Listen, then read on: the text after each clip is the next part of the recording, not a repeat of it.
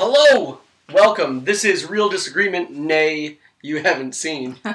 That's its maiden name. Yeah. I got married. We're not very modern, so we took a new name. This is some things I'm real traditional about. That's not true at all. Yeah, that's why your wife has your name tattooed. Yeah, she didn't change her last name. And her upper lip. Lower lip, sorry. Yeah, that'd be very different. This is the podcast where we usually don't talk about my marriage. Sorry. Usually we talk about, well, I don't mind. Usually we talk about movies that one of us has not seen. We force the other one to. You know how it works at this point. This is episode 6. Hopefully. It is, in my book. No, but I mean, hopefully you know. But if you're a new listener, what we do is we force each other to watch movies that we're shocked that the other person hasn't seen, and then we disagree about them pretty consistently. Pretty consistent. It's not the goal to disagree, but I think we've managed to pretty much every time. Yeah. Real overachievers. Yeah. I'm Rob. I'm Amy. And this week we had a Patrick Swayze love fest. Well, we're going to find out if it was a love fest. There's a lot of Patrick Swayze involved. A lot of Swayze. A lot of mullet. A lot of hair. So no much. chest hair. No. Which you think that's we'll talk natural? about later. Seemed like a choice to me. Before we do that, thoughts about last week. We got to do thoughts about last week, and then just also at the top, we got a very nice compliment on iTunes about our improving sound quality, which I'm working hard at every single episode, but I'm just going to put it out at the top. We're having some crazy sound issues today, so hopefully this one's okay. We'll see what happens. We're going to find out. Yeah, and what movies did we do last week? I can't even remember. Oh, Cutting Edge and Bone Tomahawk. That's right. Both of those. Slice and Ice. How do you feel right now about Bone Tomahawk? Do you have new thoughts on this?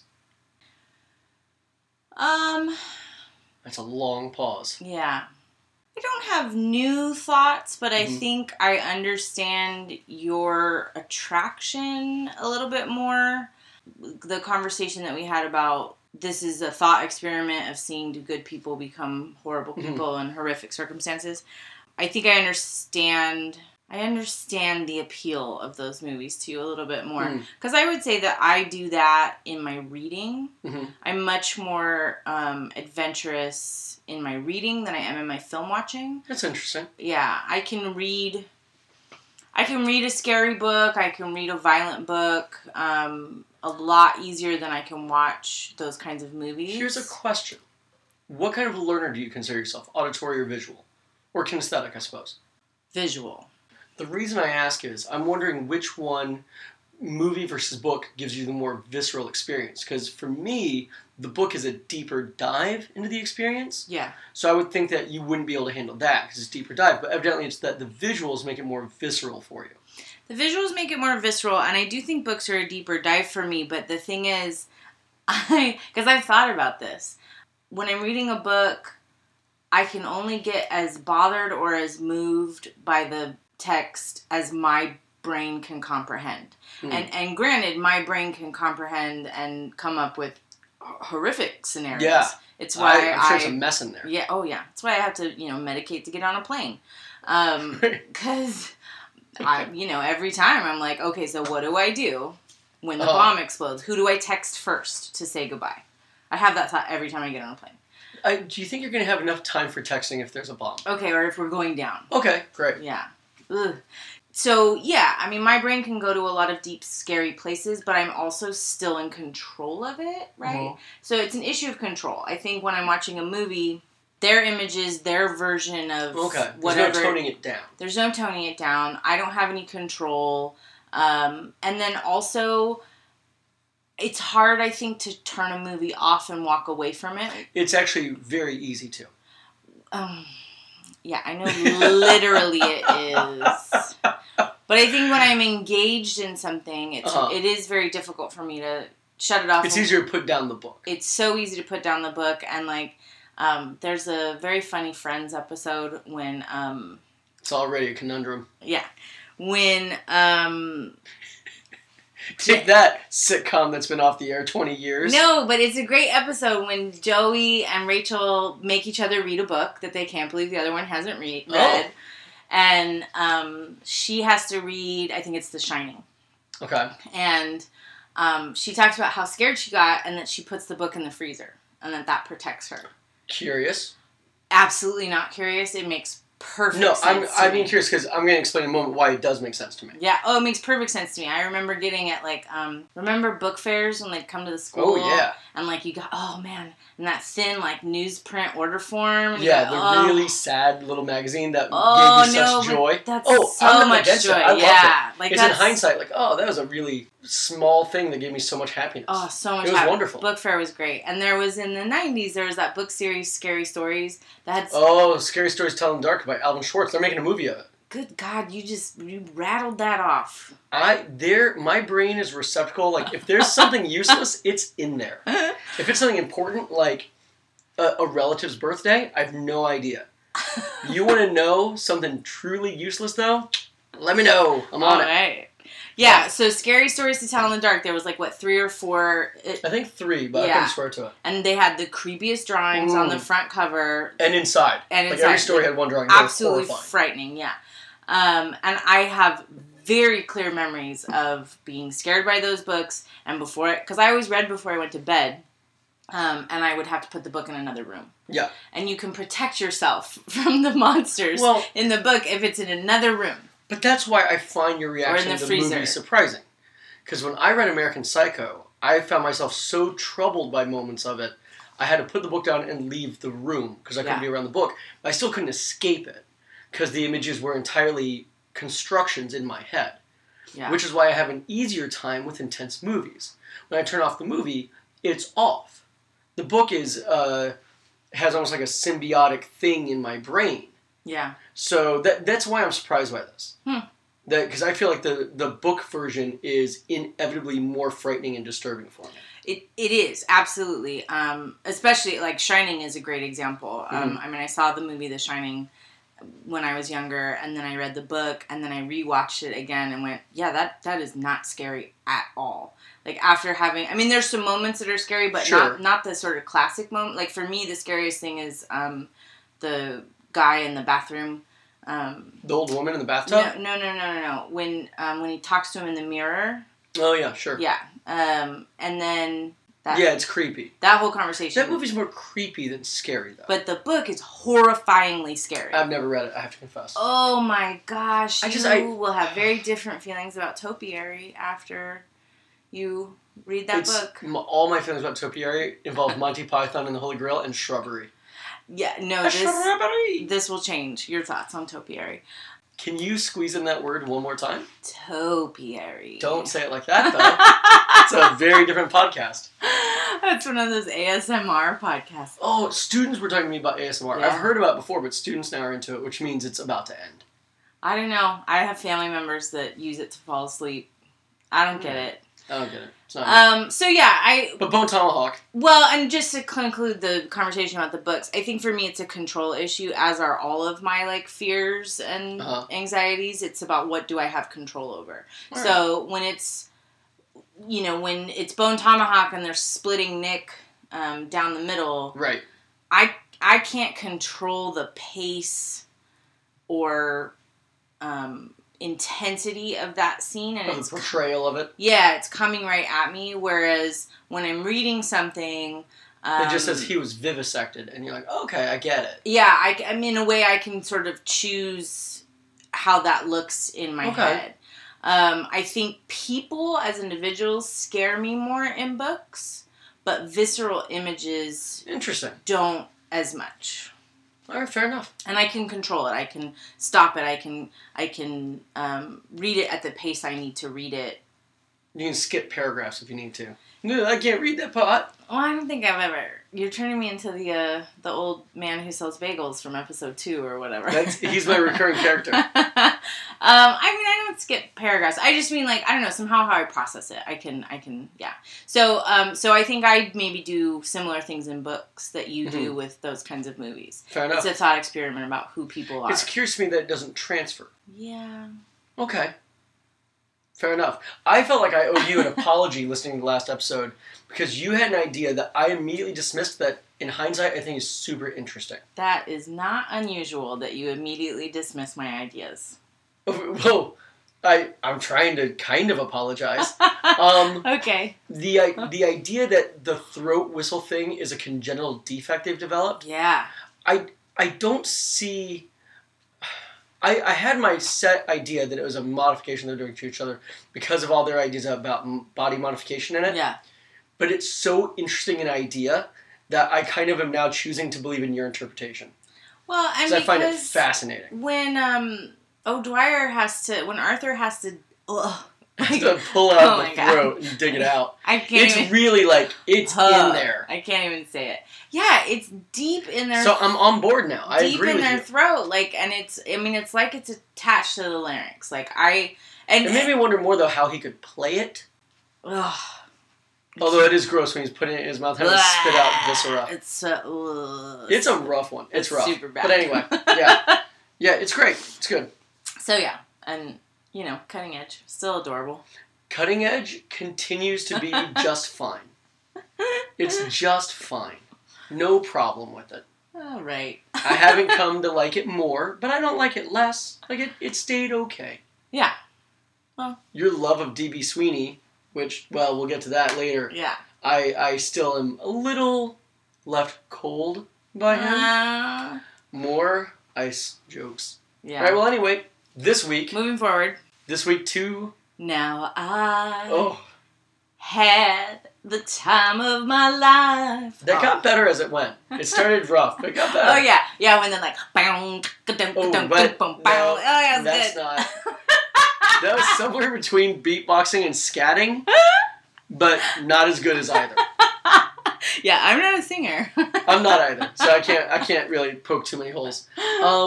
So we're going to let's start with Dirty Dancing. Dirty Dancing, okay. There's so much... So, Amy, you picked Dirty Dancing. I did. I had the enviable task of writing the haiku to sum it up. Okay. Guy with dad issues. J.A.P. lives, loves, learns, dance. Orbach and Melon.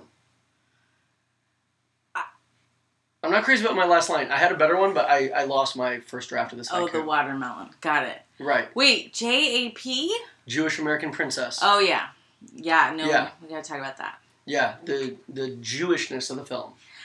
By admission of the creators. That's not me being... No. Well, it was certainly... my experience rewatching this movie as an adult was super different than watching it as a kid. And I was talking with my mom and some friends about it, and I was like, this movie is all about Jews. And my mom... Did you say it like that? I did. And my mom was like, you didn't recognize your own people? And I was like, I did, and I think I knew that, I think I made assumptions, but they never say the word in the movie. And she's like, they didn't have to. I was trying to remember, I felt like at the beginning they did somehow. No, and not once. I couldn't place how I felt it. In the first 2 minutes, I felt it. Well, I don't remember what tipped it off. Their name is Houseman, and they're going to Kellerman's, and everybody's clearly Jewish in it. Middle and upper class, East Coast Jews. Yeah. But, I don't think as a kid I ever really clued into that as much. And then once you realize that, I'll let you do your summary. Yeah. But once you realize that, you realize some of the bigger themes of the movie, which for me, that's giving a lot of credit. Okay, let's have let's have you start. Okay, so this movie, I was fully prepared to hate this movie. I did not hate it. I did hate one of the characters, but we'll get there in a minute. Okay. So, the movie opens with slow motion, blurred montage of people dirty dancing. Yeah, it's a weird opening. It's almost like a television show opening. Well, it's like a totally different movie. Yeah. And maybe a better movie. Because it's pretty sexy stuff. And then cut to 2 teenagers in the back of a car. Yeah. Talking about, this is before the Beatles and before Kennedy got shot. Well, not before the Beatles, but before the... That's what she says. She says, this is before the Beatles. It's supposed to be 1963. It's the summer before... I think it's 62. No, it's the summer before JFK's assassination. There would still be before the big splash of the Beatles, certainly. Yeah. But she says before Beatles. Yeah. That's not me. She says it. Okay. I'm quoting the film. Damn it. All right, so this girl, Baby, and her family are going to this summer escape for wealthy Jews, evidently. Yeah. Part of the Borscht Belt. Right.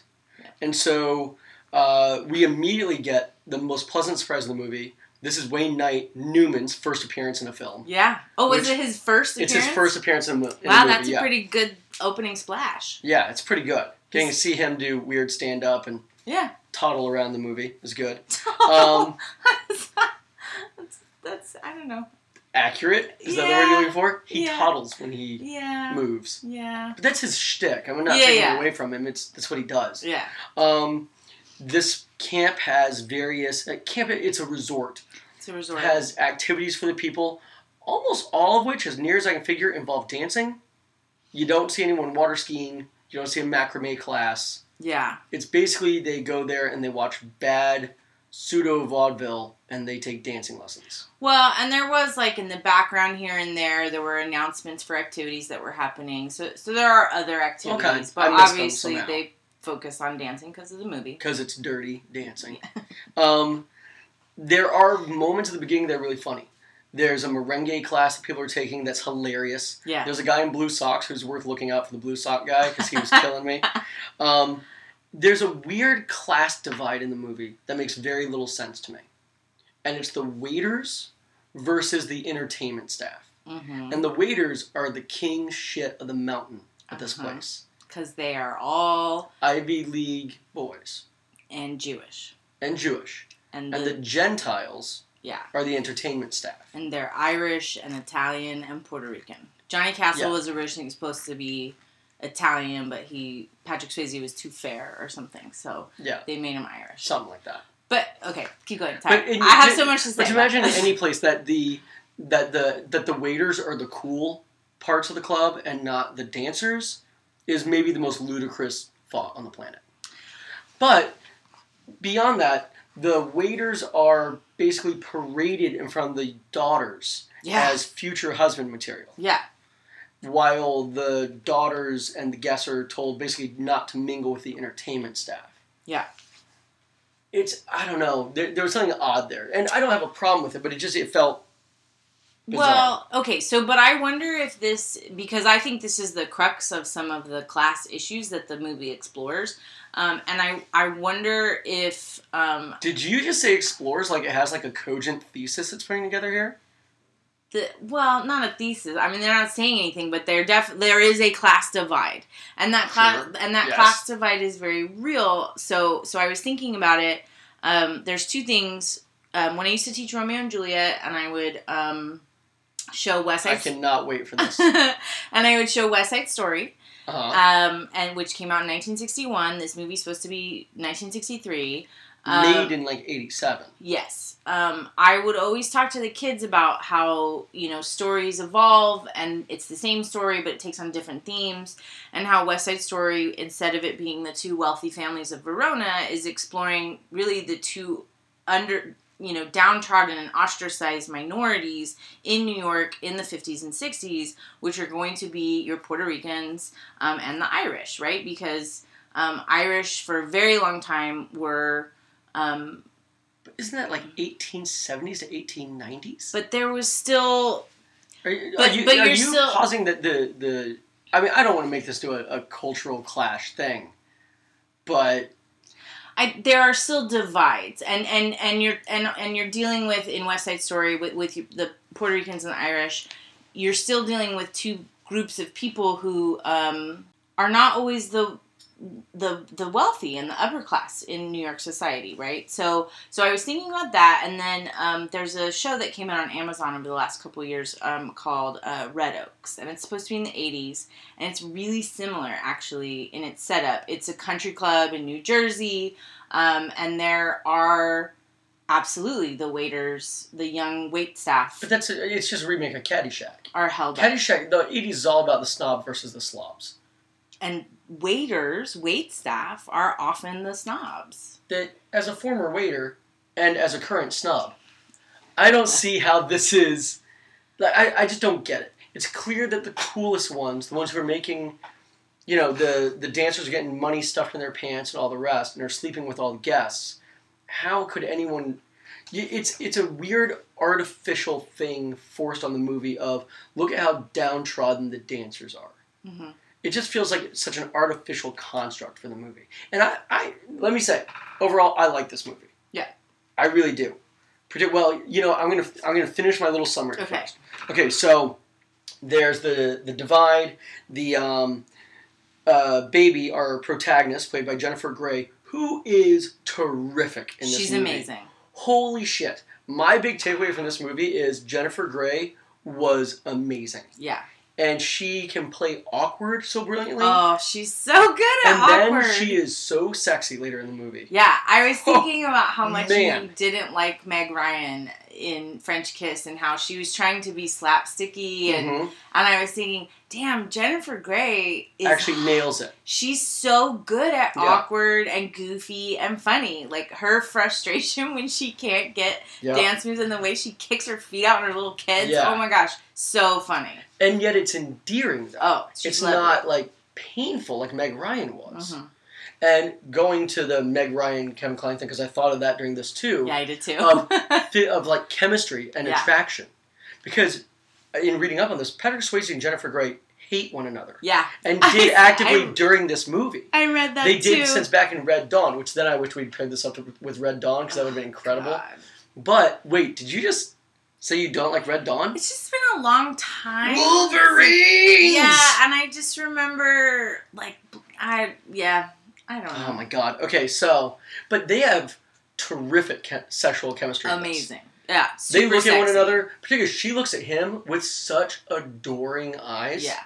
And she hates his guts. Yeah. I feel like my Meg Ryan argument is pretty much won. Yeah, I have to travel back in time for it. But, Sure. But, yeah, you can't just throw that back at me. I want, like, a full mea culpa here. Why? You didn't give me a full mea culpa when you were apologizing for dismissing my throat whistle ideas. Kinda did. Okay, sure. So Jennifer Grey has better sexual chemistry than Meg Ryan. I'll take it. Okay. We're gonna put that on Meg Ryan's tombstone someday. I hope a long time from now. I don't want her to die. When she does someday, I'd like that on there. 50 years from now, I hope she has a long, full, chemistry-less life. That's a mean thing to say to someone. So, Baby ends up accidentally attending a party that the staff is putting on for themselves. And while there, she meets Patrick Swayze's Johnny, who is the king of this group. Patrick Swayze in this movie looks about 45 years old. Yeah. It is problematic how old he looks. And she's playing a 17-year-old. It's never stated in the movie how old he is. No. In looking at stuff, evidently he's supposed to be 20 years old. Yeah. No way. So that would make the relationship better, 20 and 17. I can stomach that. Yeah. But he looks like he has grandchildren. Yeah. So it is real upsetting him setting her up in these ways. I agree. It's problematic. It's not good. Yeah. It's real bad. But she ends up getting in good with this group. She learns that one of the women there, who's Johnny's former flame and current best friend, is pregnant, which in this movie, pregnancy is basically cancer. It means you're going to die. No. No? So. It's very dire, for sure. And I think that... But it's not like, oh, I'm pregnant and that's a bad thing. She's like laying there like she's dying.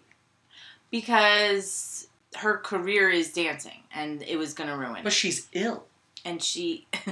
And not like morning sickness ill. Mortally ill. She needs this. She needs this procedure. They build it up like it's going to kill her. I think the idea was that it was going to kill her future. Because... And her reputation, because she's knocked up by somebody who isn't going to be involved, and it's going to be a fatherless child, and she's a dancer. Like that provides her life, and so the idea that and she would get fired and she'd get blacklisted from all of these resorts. I'll accept all that. We got to get this thing back on track. We're so far behind. All right. So, Baby finds out this is the case. Baby, eager to get in good with everybody and be helpful. Baby is as upper middle class, well-meaning liberal as is possible. I know. She's joining the Peace Corps. She's been accepted, I think, into an Ivy League school, right? Holyoke. Yeah. Okay, good school. Yeah. She's on her way up. She's a very good little liberal girl. Yeah. But she's slumming it with this gang for a little while and really wants to help them out. She asked her father for a gift of $250, I think? Yeah. A lot of money. To provide this abortion. From the traveling abortion doctor who comes in once a month or whatever. I imagine he's got like a circus tent. Ugh. Calliope music. Oh, jeez. I think that'd be soothing. Calliope music? Oh my god. That's everything. There's a clown nose. You're just so offensive. Like, so... What part? Male privilege offentive. Keep talking. No, I'm not making like... I'm making fun of the doctor. Keep going. Okay, so... Really, I'm making fun of the movie. I think the how can I put this? The movie doesn't take these ideas very seriously. And so it's hard for me to when I watch them. It takes them melodramatically. You don't think it's melodramatic. For the listener, she was just gaping like a fish. Because abortion wasn't legal. It's a big deal. She didn't have a lot of options. She needed to get an abortion, so there was visit this doctor. Abortion is a big deal, but abortion is used in this movie as a plot device. Because they need a way for Baby to have to take dance lessons. Because Baby has to replace this woman in the dance routine. And so I agree. Abortion is a big deal. Of course it is. I'm not making light of that. But it's used as a crutch to get that woman out of the picture and away from Johnny and integrate Baby into that life. And this is abortion as plot device, very literally.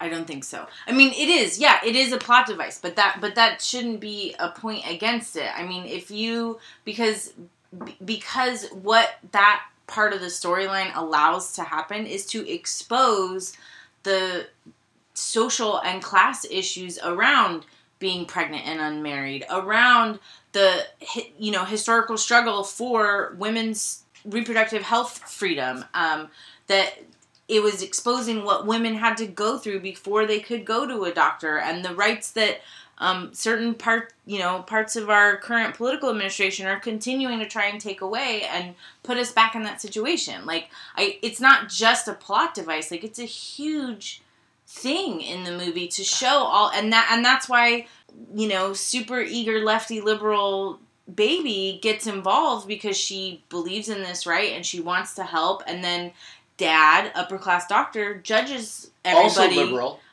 Also liberal, but later judges everybody for being involved in all of that. Like, well, and that's a real weird thing in his character too.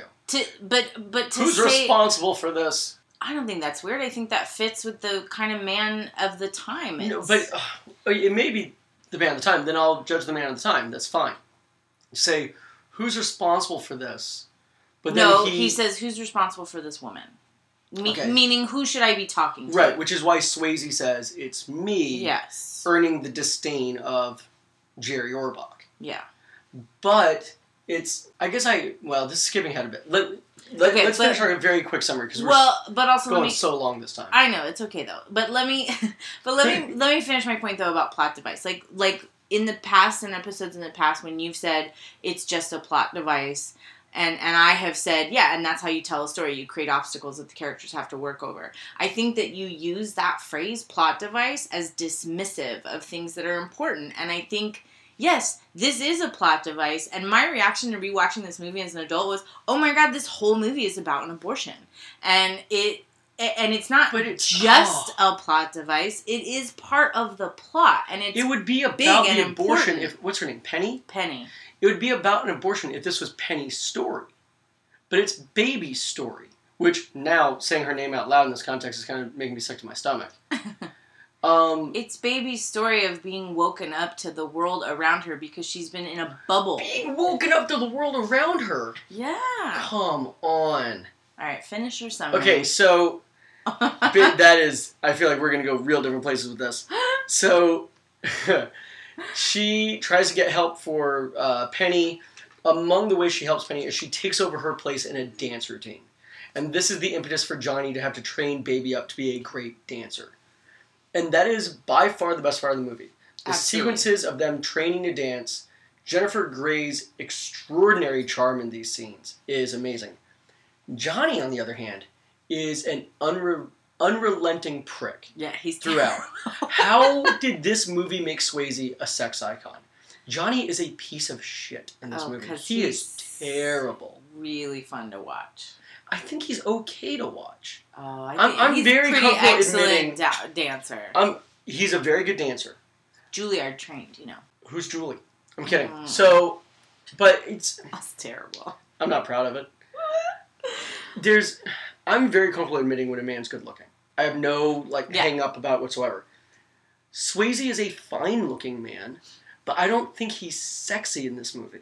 Are you telling me when they're messing around in the cabin and it's raining and they're doing the "Oh Sylvia" and that whole thing, I simply say "baby," that whole song, and they're crawling along the floor towards each other? It's all arched back and ass up.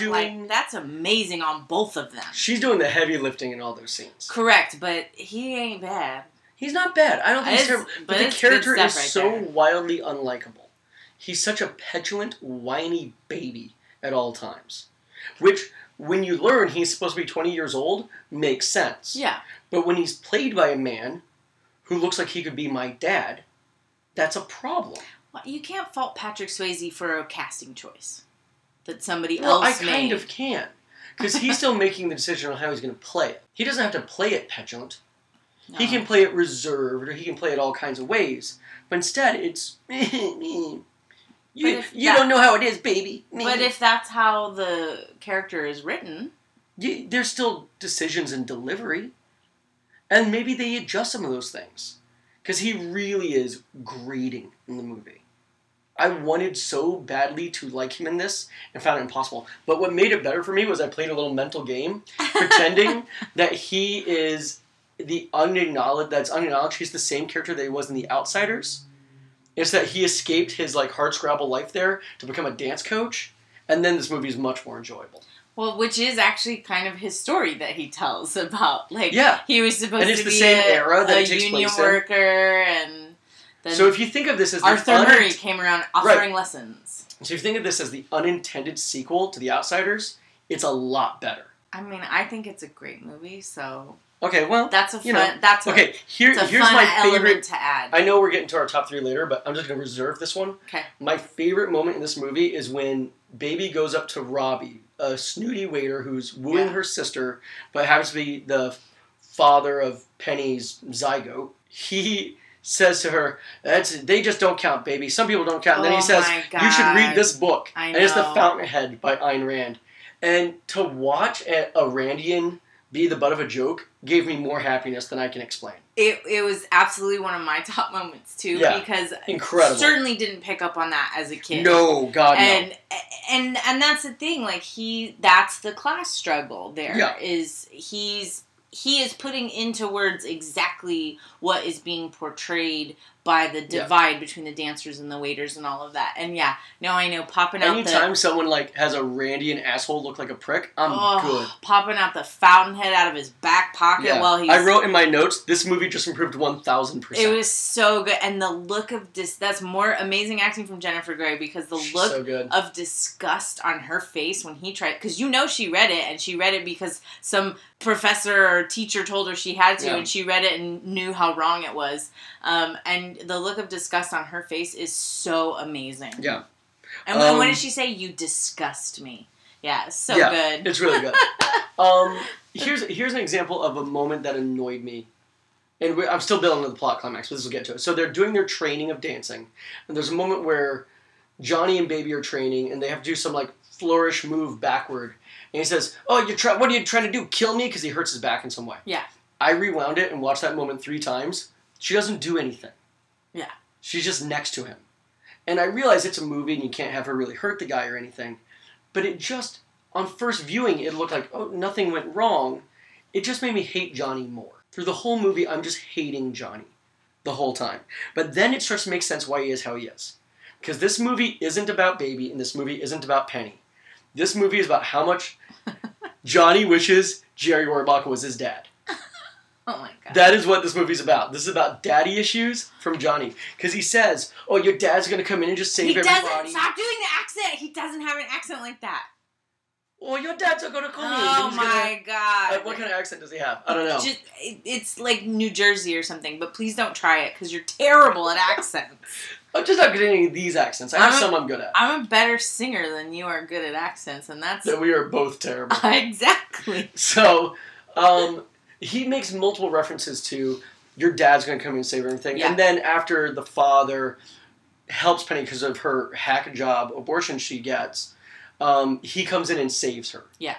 And is, reluctant to have to do it. But he's happy to save a life, but he wishes he wasn't in the scenario. Yeah. So he's abusive to Johnny as he leaves. And Johnny, instead of feeling like, oh, that jerk yelled at me, he's full of awe for what her father's done. And says, he's a great man. I could never do those great things. Mm-hmm. Then at the end of the movie, they have the big, baby's forbidden from seeing Johnny again. There's a big end-of-year event where baby's sister sings in one of my favorite moments in the movie. It's rough. It's so purposely rough, though. Like, this is one of the best comic performances ever. It's incredible. She's really good. She deserves more time in this movie. I don't even know who the actress is. She did a few other things that were kind of similar, but... She's great. Yeah. She's really good in this. She's funny. There's a big dance event where everyone's charmed into liking... We're skipping so much, but it doesn't matter. There's an old woman who steals wallets. There's a lady who's... Schumachers. The Schumachers. There's a lady who's been sleeping with Swayze the whole time, who is a very good-looking older lady. She was actually the assistant choreographer because the woman who played Baby's mom was supposed to play that role. Oh. But they actually, Kelly Bishop, who I love because of Gilmore Girls, was actually... the person who was going to play the role of Baby's mom got sick, and so they put Kelly Bishop in there, and then they were like, hey, choreographer, here you go. She's something. Got the bullet boobs on point, man. The bullet bra of the 60s, that thing is... crazy. I'm glad you're the one who said that, not me. So there's so many things. But at the end of the movie, Jerry Orbach gives a reluctant approval of Baby now being with Johnny. Yeah. And he says, something along the lines of, it's okay, son, and puts the fatherly hand on his shoulder. And nothing makes Johnny happier in the movie than that moment. Look at his face. This movie is about Johnny wanting Dad's approval. So much. I think it's a movie about a lot of things. So sure, yeah. Okay, that's on the list then. That's a nice little subplot there. Sure. It made him happy. It did. It made him a lot happier than being with this woman. And that brings up one last point, and then I'll let you tear me up. Baby is making a horrible mistake being with Johnny. Well, yeah. She's got this huge life ahead of her, all these things, but Johnny is also remarkably stupid. Whenever talking to him, he is wildly dumb as a character. They have nothing to talk about. The only thing they have is dancing and sexual chemistry. And she's going to throw away a lot of things, evidently, to pursue this. What convinces you that they are going to last beyond this summer? Nothing convinces me beyond the fact that I don't think Johnny would let her go. Because I never, even when I watched this movie as a kid, I never thought this was a happily ever after story. I did not think that they'd go off into the sunset and have a nice Jewish wedding under a chuppah somewhere. Yeah, definitely not. This movie is about this young, sheltered girl getting exposed to all of these different things, understanding herself as a sexual being, understanding the things that she wants, understanding that the kind of person that she wants to be has different levels to it, which she says to her dad, that you can be this change-the-world kind of person on a very broad scale, but you also have to be a change-the-world kind of person on a personal level, too, where you apply your ethics to the people that you encounter every day. It can't just be, I want to save these people. It should also be, I want to be kind and non-judgmental to people I encounter every day, right? So, and I think part of that, this, in my head, was always a summer fling. And because I think that they don't put it forward as a happily ever after, I don't know. I think this is an incredibly progressive movie. And I was reading later about it, that it is still held up by pro-choice groups and women's advocacy groups as the only movie in the last 30 years. Now, I think this review was written before what was it? The Jenny Slate movie. The Series Child. Something like that. Something Child. It was written before that, but they were saying it's the only movie in the last 30 years to feature an abortion and talk about an abortion and never once go into the subject of the moral question of whether or not having the abortion was correct, and that it was just looking at the issue of providing for the woman's health and providing for her future ability to have children. And I think that that's massive, that nobody ever questions her right to do this or anything like that. Yeah, okay, I'll go with you on that. So I didn't even note that because it's so aligned with my personal beliefs that it didn't seem odd to me. But maybe it should have stood out to me for precisely that reason. I'm agreeing. I'm agreeing with you. Yeah, I mean, that's a huge issue. And so I think it's incredibly progressive in that way. I think it's incredibly progressive that Baby never questions having unmarried sex. And then when she talks to her sister who wants to sleep with Robbie, and it seems very like perfunctory, like her sister just kind of wants to lose her virginity and maybe, snare Robbie into a future relationship.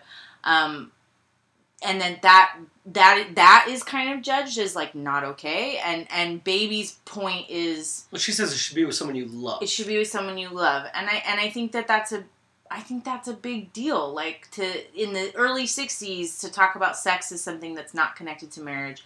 And so in my head, watching this movie, it was never a go off into the sunset, white picket fence, have 2.5 kids. This was a summer fling that was going to peter out when she was going to go to college, because she was never going to not go to college. And that's an empowering story to tell. Women being in charge of their own sexuality. I mean, that's what her learning to dance is about, too. But you won't hear me say anything bad about the Baby character. I love the character of Baby. The dad, I think, is inconsistent, but on the whole, I'm good with. He comes in to help. He learns from his errors as a father and becomes a better father in the end. Oh, man. Jerry Orbach's trembling chin. Whoa, just kills me. It's a punk band name if I've ever heard one. Yeah, but like when he's upset after she confronts him, that's an amazing speach that she gives, and he starts to kind of the silver in his hair. I love Jerry Orbach. This movie way more than I thought I would. I just came away from it not liking the character that in theory I'm supposed to fall in love with. But again, I don't think you are. I think you're supposed to fall in love with Baby and her choices. But she falls in love with him. And if I'm supposed to think that her choices are great, by extension, I would think that he is great. And I think he's terrible. If the question is, has she found someone great to lose her virginity to because he looks like he'd be great in bed, then I'll agree. Because he's a great dancer. The dance scenes are awesome and charming, and they made me want to dance. Unless it was, of course, She's Like the Wind, which made me want to put nails in my ears. You know who sings it, right? I do. And it did not make Johnny more appealing that it was Patrick Swayze's voice. That was the funny thing. In the movie, every old song, every contemporary song on the soundtrack is great. Every modern song on the soundtrack is terrible. I don't know. Time of My Life isn't horrible. It's not great. It doesn't compare to, well, God, do I want to save this? Oh, I have to save it for when we talk about Roadhouse. Okay. No, I'm going to say this one thing. Okay. The love scene in both of the movies is to an Otis Redding song. The same Otis Redding song. Yes, it is. Which blew my mind. Patrick Swayze made 2 movies back to back, and both of them have a sex scene to the same Otis Redding song. But that's because... These Arms of Mine. 98% of Otis Redding songs make the whole world want to take their clothes off and do it. This is why I listen to him all the time. Yeah. But 2 movies back to back, both of which are in our podcast right now. Until I think about John Cryer. This is Otis in Pretty in Pink. I've never seen it. Oh, that's right. God. Yeah. And someday you'll make me watch that dreck. Oh, John Cryer. All right, so good. All right, go ahead. Well, continue telling me why I'm wrong about this movie. No, I don't think you're wrong. Because I mostly liked it. I don't think you're wrong. I think you're missing. I think you're missing the point, which is that this is a movie about Baby. God damn it. Learning. God damn it, Baby. Living and loving. Yes! So much success. And losing. Ooh. Because that virginity. Losing the V.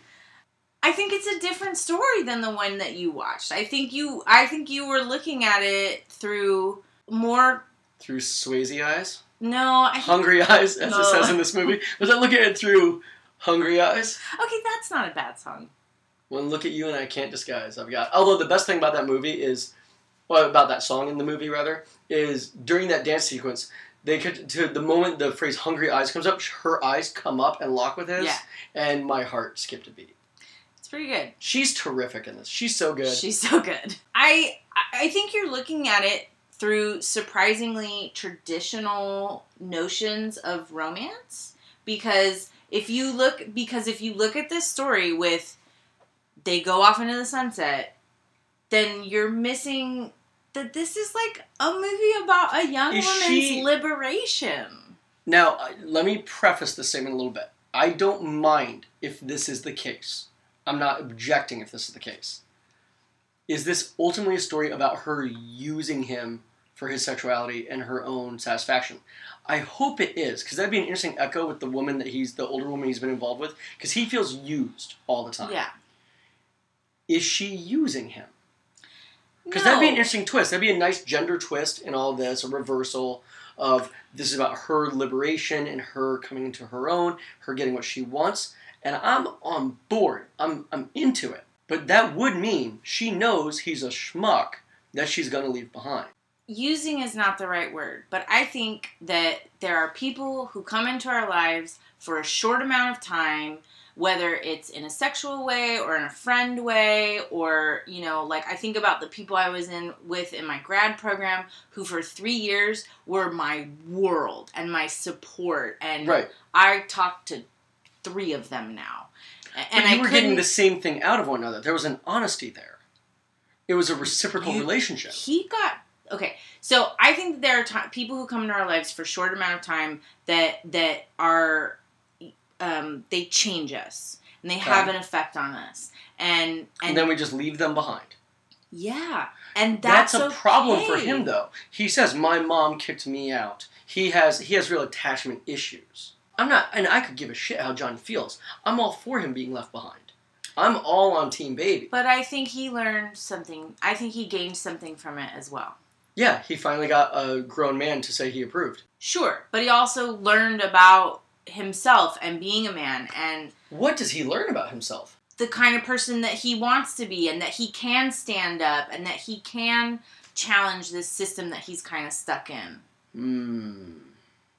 And that he has bravery, because he comes in and nobody puts Baby in the corner. Which, my God. We had to say it. Holy shit. Okay, 2 things. One, Kelly Bishop his finest moment is saying, when he calls her Frances instead of Baby, freeing her from her childhood nickname. So good. Into Frances and being an adult. That's terrific. It's great. The nobody puts Baby in a corner, as famous as that line is, it makes no goddamn sense. Agreed. It's weird. She is sitting in a corner, but it's not like she's in trouble and punished with her nose in the corner. I think his point was that the spotlight should be on her, and it's not.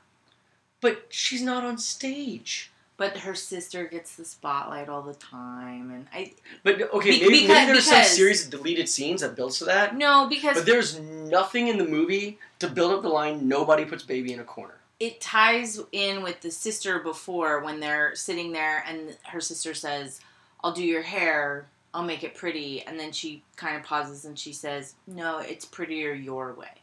And the whole point is that's been what Baby has been learning this whole time, is that she wants to be this young, liberal, Ivy League educated woman that her parents want to be, but she also needs to do things her way. Right. And so nobody puts Baby in the corner. It's about the name. It's about how she's been. All right. I think that's very, I don't know, post-textual. It's not, it doesn't. No, there's nothing in that moment there it comes to provide that line. It comes out of nowhere. But and it became this huge thing. Because it's a great line. It's a great line, but it's not as good as I Carried a Watermelon. It's not as good as I Carried a Watermelon. It's so good. In part because Jennifer Grey delivers one line and not the other. Yeah. Bottom of my heart, she should have been nominated for an Oscar for this. Yeah. She's great. She's so unreal great in this movie. So overall, I'm into it. I would watch it again just to see Jennifer Grey in this movie. She's awesome. Be adorable. So my top 3 things, are all just saying Jennifer Grey's name over and over again. We did an hour. I know. Dirty Dancing. This is why I was saying we need to hurry. Okay. Jennifer Grey. All of the soundtrack that's not contemporary music is great. 3 I'm going to have as a tie. The sister dancing and singing is amazing. Hula hana hana. Oh my god, so funny. Yeah. The dancing is great. It's a really well shot movie. It is. It's a terrific looking movie.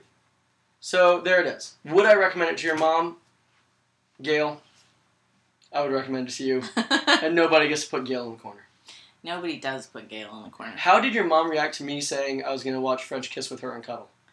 We haven't talked about it. That does not seem possible. No, she said I had a busy week. Okay, because I feel like that's what the listeners really want to know. How'd your mom feel about me?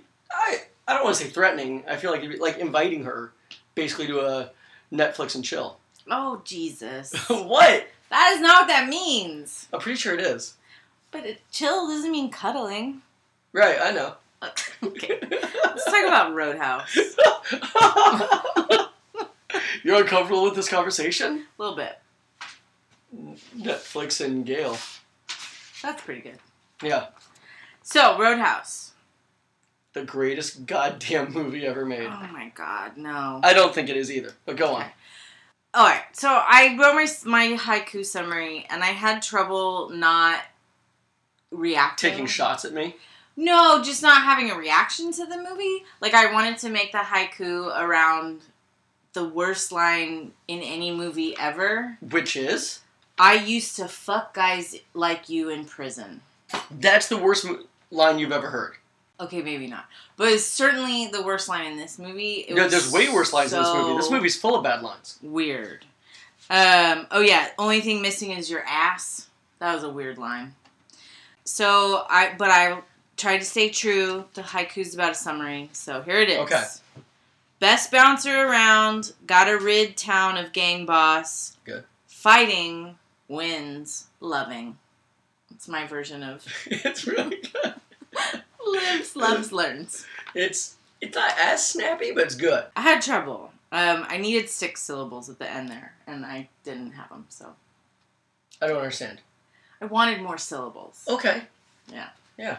Okay. Yeah, Roadhouse is a movie about the best bouncer around. A cooler. Which, like, my first response on my notes... I will say this. The movie opens... We are introduced to Dalton with a steady cam shot of his mullet. Like, so funny. It's glorious. It's like the opening shot of the movie is like it zooms in on his mullet. It was great. So yeah, he's a cooler.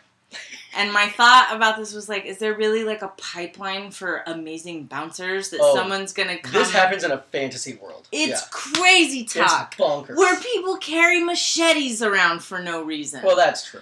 He's a bouncer. The creepy guy who's creepy in every other movie he's in comes and gets him and says, I need you to come to outside of Kansas City. I got this bar, and it's... Jasper. Yeah. The double deuce. And Pete, which means it's poop, right? Deuce. I think it's actually like a pair of 2s and cards. But it just sounds like poop. Sure. I know a lot about you. Well, because it's a number 2. Yeah, 2 is used... Can you not count without giggling? Teaching a little kid, 1, 2, they said poop. Because people say I gotta drop a deuce. Like, that's a phrase. They do say that. So, like, a double one, like, ooh, what did you eat? Alright. Cooler, they bring him down to Jasper. Because buckets of blood are spilled every day. And they gotta sweep up the eyeballs every night. Crazy Roadhouse. That's the line. Right, yeah. If you want to know what the worst line in this movie is, it's the kind of place where we sweep up the eyeballs every night. But at least that conveys something and means something. What is I used to fuck guys like you in prison? I think we all know what that means. But he's threatening him, so... Yeah, like, I'm so dominant that when I was in prison, and I'm a man who's been in prison, I was raping men like you. I don't know. That's an incredibly threatening line. But that actor is super weird, and he says it with, like, a joyousness that makes me feel like... Yeah, it's more threatening. Maybe it was, like, fucking in a nice way, and it was consensual. That's why he says, I used to make love to men like you in prison. I used to sweetly embrace. I just, like, maybe he likes him, and he's bad at... Oh, there's definitely a lot of homoerotic in this movie. My God. Okay. So he comes down, got a cleaning the place up. Turns out the whole town's controlled by Wesley. Wesley? Brad Wesley. Brad played Wesley. by Ben Gazzara. Yeah, that was good. I like Ben Gazzara. Yeah, he's great. But, owns the whole town. Everybody has to pay protection money to him. Mm-hmm. The bars can't get liquor without him. He runs the whole place, right? He's going to get JCPenney in there one day. That's a weird speech. Yeah. Yeah, and then it just becomes like fight the mob boss story. And Kelly Lynch is in there. Yeah. Looking good. Ugh, we're going to disagree on this one. Not, well... I think it's the worst Kelly Lynch has ever looked. She's a very beautiful woman, and she looks... They're like, can we make a doll that represents the 80s? And that's the look they give her in this movie. She looks good when she's naked. The other lady looks better naked in the movie. We'll get to that, though. Okay. No, I mean, I'm almost done. Okay, great. Good, because I have so much to say. And yeah, and then there's a bunch of fights, and then, oh my God. And they bring in Sam Elliott, who, yeah. That's fun. I enjoyed that. And then he gets killed, and then Wesley gets killed, and everybody just lies to protect, and it's... Oh my God. I was so bored at the end of this that I had to read the plot summary on Wikipedia this morning before I came over, because I forgot how it ended, because I was so bored, and I think I was looking at my phone at the end of this. Oh my God. It was, like, the first hour was fun, and the end of it was super boring. And I just didn't care. Oh my God. Oh. But I had this thought. Yeah. This is your chick flick. Oh, I'm going to fully embrace that statement in just a second here. So for the first time in this endeavor of ours, mm-hmm. I have the maybe important thinking movie, because it's this progressive movie about women's choice. Totally. And you've got the piece of shit emotional, you're just watching it because it, revs you up. I definitely handed you a lot of red meat to chew into on this one. Yes. That I'm a little surprised you're not more up in arms on. But here's the first thing I'm going to say about this movie. It was so ridiculous. I will never... Selling titty kisses? What world do people sell their girlfriend's breasts out for men to kiss for $20? Though I liked that the other guy totally swindled them and was just feeling her up and was like, yeah, I don't have $20. That was kind of funny. But... I will never... If it weren't for Jeff Keighley, I would not have cared at all about this movie. Oh, I will never say this is a capital G grade movie. Well. Ever. I am not going to defend it as being a work of art. I'm not going to say it is a thing that should last for forever. But it is the ultimate cult guy movie. And it's a movie that one should see to be pop culture literate. Why? What great lines come out of this movie that people quote all the time? Okay. The number one line would be, pain don't hurt. Which every man on the planet knows the line, pain don't hurt. I've never heard that before in my life. You just weren't listening. And my partner's best friend claims that this is his favorite movie, and he's never said this to me. He also really enjoys The Notebook, though, so he's a multifaceted guy. He really is. Not my partner. So this movie... Well, your partner can also be multifaceted. He is, but he... yeah, this is a boring-ass movie. You're so wrong. This movie is the furthest thing from boring. It's crazy and doesn't make a lot of sense, and it's not very good. But boring, I would never say about it. When it was just Patrick Swayze kicking ass and, fun dance scenes in the bar, that was all good. When it became, the grand struggle against the mob boss, bleh, I don't care. Oh my God. It was so boring. This is the hardest debate I've ever had, because you're just not even going to engage in it. I'm going to be a 6-year-old about it. Clearly this is the case. So this movie is... I'm gonna recontextualize it twice. The popular theory about this movie, and what the director has said, is that this movie is ultimately a Western. And when you watch it that way, it makes a lot of sense. The straight arrow comes to the dirty town to clean it up. Yeah, he's whiter, he's a sheriff. It takes place in the saloon. Everything has Western names. Dalton. I have something I have to tell you about saloons. Oh, okay. I looked up why they have towels in front of the bar in Bone Tomahawk. Tell me. It was to wipe away the beer foam. But it was also one of the main spreaders of tuberculosis. Yeah, I was going to say, that doesn't sound good. Horrifying. Alright, moving on. So, it's it's a Western, and it is ludicrous as a result. It is all big and operatic and crazy. And it is totally ludicrous. There are moments of leaps in logic that make absolutely no sense. But that's part of why I like the movie, because it's funny. And I think it is deliberately tongue-in-cheek. Enjoy it. I enjoy the lunacy of this movie, yes. Okay. Again, I will not say it's a good movie. And my wife even said, this is the movie where Amy gets to shift things around on you. And I said, yep, she does. But I'm standing firm on this one. Because unlike, say, A French Kiss, where... It's just French Kiss. When you put the article in front of it, it's like you're talking about something that's, like, happening. Like, my mom. That you're still stuck on that's weird. That you're still picturing it. What I mean is a movie of the caliber of French Kiss. Yeah. It's... If you would have instead said, you need to watch Sleepless in Seattle, right? Another Meg Ryan romantic comedy. Which I don't enjoy. I've never seen it. But it's the major one people refer to, right? To say, like, that's the major one. Yeah, it's silly and it's cheesy, but I love it. And it's, of its ilk, the best of its kind, right? I get it. I go, okay, fine, I get it. Roadhouse is the You've Got Mail, or the Sleepless in Seattle, or whatever it is, of cheesy dude movies. No way, man. Top Gun. It's not close. Oh. It's Roadhouse. Top Gun. You're wrong, but that's okay. So, it's got all the cheesy 80s stuff that marks a dude movie. And it is a crazy film.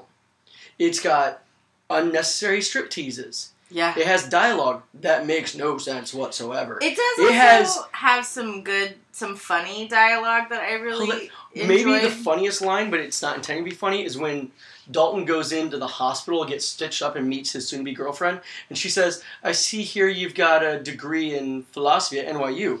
Why would that be in his medical records? Yeah. That doesn't make any sense at all. Yeah. Well, and it's a silly movie. And in that same scene, she says, you're going to kill yourself. And he says, that's what they say. And she says, oh, you've spoken to somebody else? And he goes, no, just that's what they say. Yeah. Like, that was pretty good. I like that line. The recurring line, I thought you'd be bigger. Yeah, that was funny. I mean, he's this little guy. But here's the thing. Here's where I'm going to up it a level. Everyone says it's a Western. I see the logic in that. But watching it this time, I don't think it's a Western. I think this is a samurai movie. I think they tried to make a Kurosawa Mifune film set in modern times. The lone Ronin, masterless man, comes in. He wears gis a lot. There's very few guns in the movie for the most part. It's all knives and blades. Dumb, it's this ridiculously large blades. It's trying to be a modern samurai movie. And I don't think it necessarily does a good job of it. But I think that's interesting. But but not a samurai, more a Ronin movie, because he's masterless. He is his own master. That's a type of samurai. No, but a samurai is a feudal warrior. Like, I don't know. Well, okay, a Ronin is a former feudal warrior who's now without master. Yeah, because he doesn't if you look at, like, work for anybody. He's a mercenary. Seven Samurai or Yojimbo or something like that, it feels a lot like Yojimbo in a lot of ways. It's not as good. I mean, Kurosawa's, greatest films of all time. This is a really silly, cheesy movie. But I think it does interesting things. A side note on this, I was watching the movie again, and my wife came in. I wanted to demonstrate to her that panties in the 80s were the worst panties of all time. You see a lot of them in this movie, and all underwear, because the dudes all look like they're wearing diapers in their underwear. Yeah. There's a lot of dude butt in this movie. Yeah. A lot of 80s dude buns. Yeah. But not Sam Elliott. She's looking, that's just it. So she's looking at Patrick Swayze, and my wife said, I just don't get it. I feel no attraction to him. I don't think he's a sexy man. She had not seen the movie before. Sam Elliott came on screen. Oh, yeah. And her posture changed. Yeah. Oh, God. Sam's here. Every woman's posture should change when Sam Elliott comes on the screen. Especially with the long hair this time around. She said, I'm not allowed to cut my hair again. She's like, you're growing your hair out. So good. And like Sam the tight Elliott. Pants and the boots and yeah. Sam Elliott. And then he just opens his mouth and like the tenor of his voice. Just straight honey pours out of his mouth. It like plucks a string way deep and down inside a lady. It plucks a string deep down. Yeah. Although I was disappointed he had neither a beard nor a mustache. He just had a lot of shadow on. Like a lot of stubble going. Doesn't matter. Really? Because I feel like he looks so much better with the beard or the mustache. Oh, yeah. No, I like that mustache, but either way. Either way. It's working. So good. Were you sad when he died in the movie? Yeah. but also... That's right. Okay. So bored. This movie has a Bigfoot-style giant truck in it. Yes, I looked it up, actually. It was Bigfoot 7. This movie has a man tackled by a stuffed polar bear. That was a terrible scene. It's hilarious. Supposed to be funny. No, I wrote in my notes, bear falling on guy was awful. Because it's funny. He does a humana as it falls on him. It's supposed to be funny. There's crazy parties. But this movie doesn't know who it is. Sure, it's a samurai movie. That doesn't make it any better. But then... Oh my, did you just turn into me? Yes! This movie doesn't know who it is. Yes! We're actually switching places this whole episode. I don't think I've seen Trading Places. You've never seen Trading Places? No, I think I probably have. Ugh. But a long time ago. Right. But no, it doesn't know who it is. Like, it's either an action movie or it's like a David and Goliath story, or it's a samurai movie, or it's wacky and zany. Like, the stuff at the end was so weird, and I was so bored. Ugh. But see, I don't understand how those two segments can go together. I will accept everything you just said about none of this goes together. It's wacky. There's all these genres. It's this mashup of stuff. The costume choices are always weird. Ben Gazzara wearing soft knee-high boots is one of the funniest things I've ever seen. And so many high-waisted pleated pants. But then saying it's so boring. It is constantly surprising and strange and funny and weird. Because I didn't care about the story about the big bad boss. Like, I liked what happened inside the bar more than anything. If it had just kind of stayed about that, sure. But then you gotta bring in all the other people and the general store owner and the building's getting bombed. It just... So I love that you said general store owner because it's an auto parts store, but since it's basically a Western, it is a general store. Whatever. You're right. No, you're right. Yeah, and his name was Red. Yeah, they're all Western names.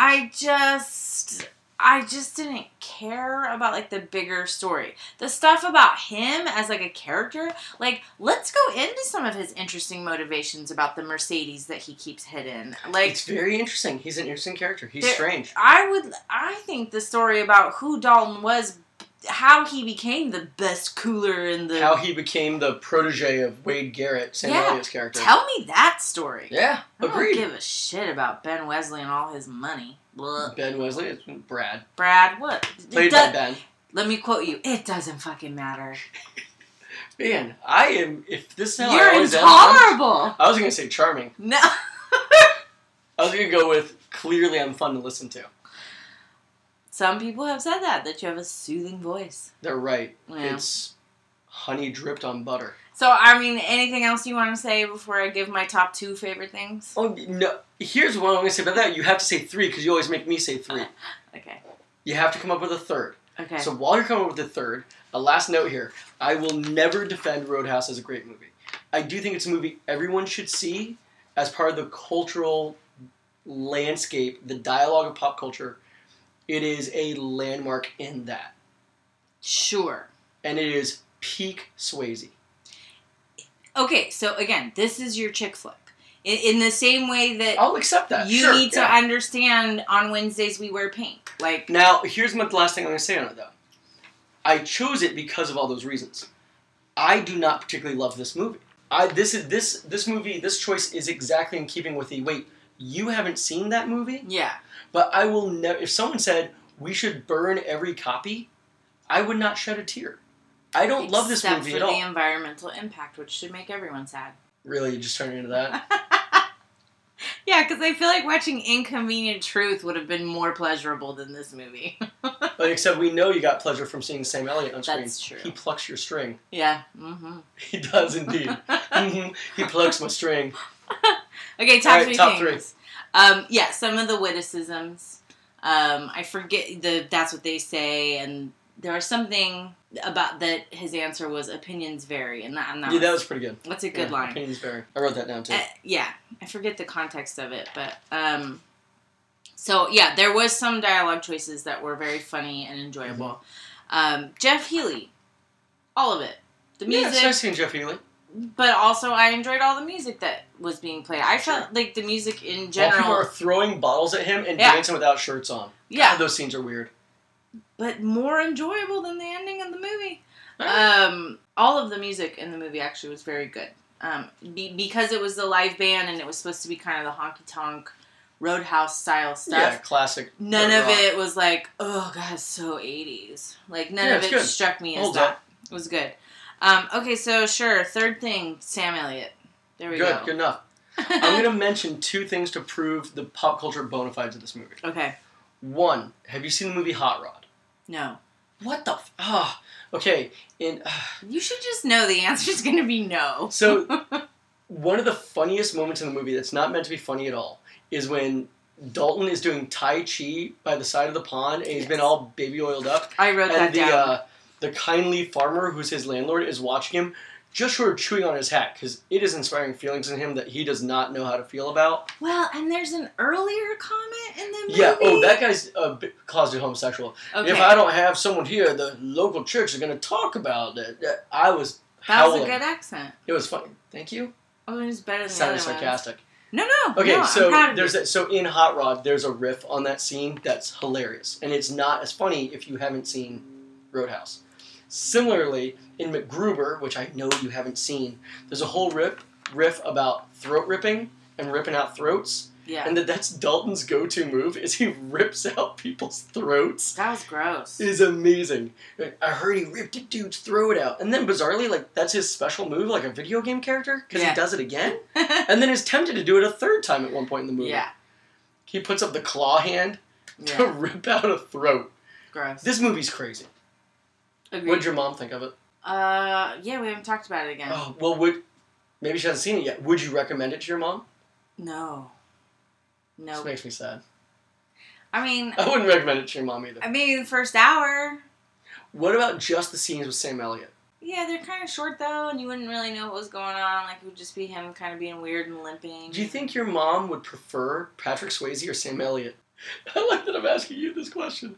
I think who does it more for your mom? Probably Patrick Swayze. Wow. Your mom's more of a Swayze lady. Well, because she likes Richard Gere and you know, her... She prefers more hairless to hairy. Well, and her ultimate favorite is Tom Cruise. Really? Oh, she loves Tom Cruise. She loves the Tom. Yeah. How she feel about the Scientology aspect? I think she ignores it. You know? Yeah. I like Tom Cruise. I don't think he's sexy, though. I think he's handsome. Not sexy. There's a distinction there that's interesting. Yeah. Alright, well... So that was fun. Let's talk about what's next week. Next week. Now that our longest episode ever. It's crazy. I wanted to prove that I like movies other than chick flicks. Mm-hmm. So we're exploring one of my other favorite genres, which is science fiction. Mm-hmm. So Rob has to watch Fire in the Sky. That's right. Which, isn't it supposed to be like based on a true story or something? Yeah, and I think it's just... So is it science fiction then? Well, I think it's loosely based on all of the gathered accounts of people getting abducted. Okay. Yeah. So there's going to be a lot of anal probing. I don't think they go down that road. Go down that road? I think a probe goes up probably more. Wow. Okay. So there is probing. I have to watch The Fly. Oh, wait. Now, hold on. You say I have to. If you are a science fiction fan, in the top 10 science fiction movies of all time is David Cronenberg's The Fly. And I have definitely seen parts of it. It is among my Now, as much as I did not defend Roadhouse and will never defend Roadhouse, I will throw myself on top of any attack against The Fly. I think it is an absolute masterpiece. I think it's one of the greatest science fiction films of all time, one of the greatest horror films of all time, and one of the greatest films of all time. And I think has... I'm going to front load this. I'm going to say it anyway. It has a better love story than any movie we have watched, and I cannot think of many movies with better love stories, period. Nice. It is a beautiful romance. Like I said, I think I, watched it sort of out of one eye, 1 year, when it was like in a room somewhere. Sure. That makes me sad. Well, It deserves your full, complete... Like, you should wear blinders like a horse while watching that movie. Yeah, they use those blinders to keep the flies away from them. I thought so they didn't get distracted. Well, those are anyway. This is where that doesn't keep flies out of their eyes. The mask ones do, but that's not. Those aren't blinders. Okay. What? I don't know. We've been talking for over an hour. That's true. Peace out. Insert clever catchphrase. Wait. What? We're not ready. So, We got all of our stuff handled. So we have a website. It's www.realdisagreement.com. We have a Twitter account where you can share your haikus and reviews with us. If someone shares a good haiku, we should share it in the podcast. I would like to. That's what I'm trying to make happen. So that's at Real Fights, and it's REEL. So at Real Fights.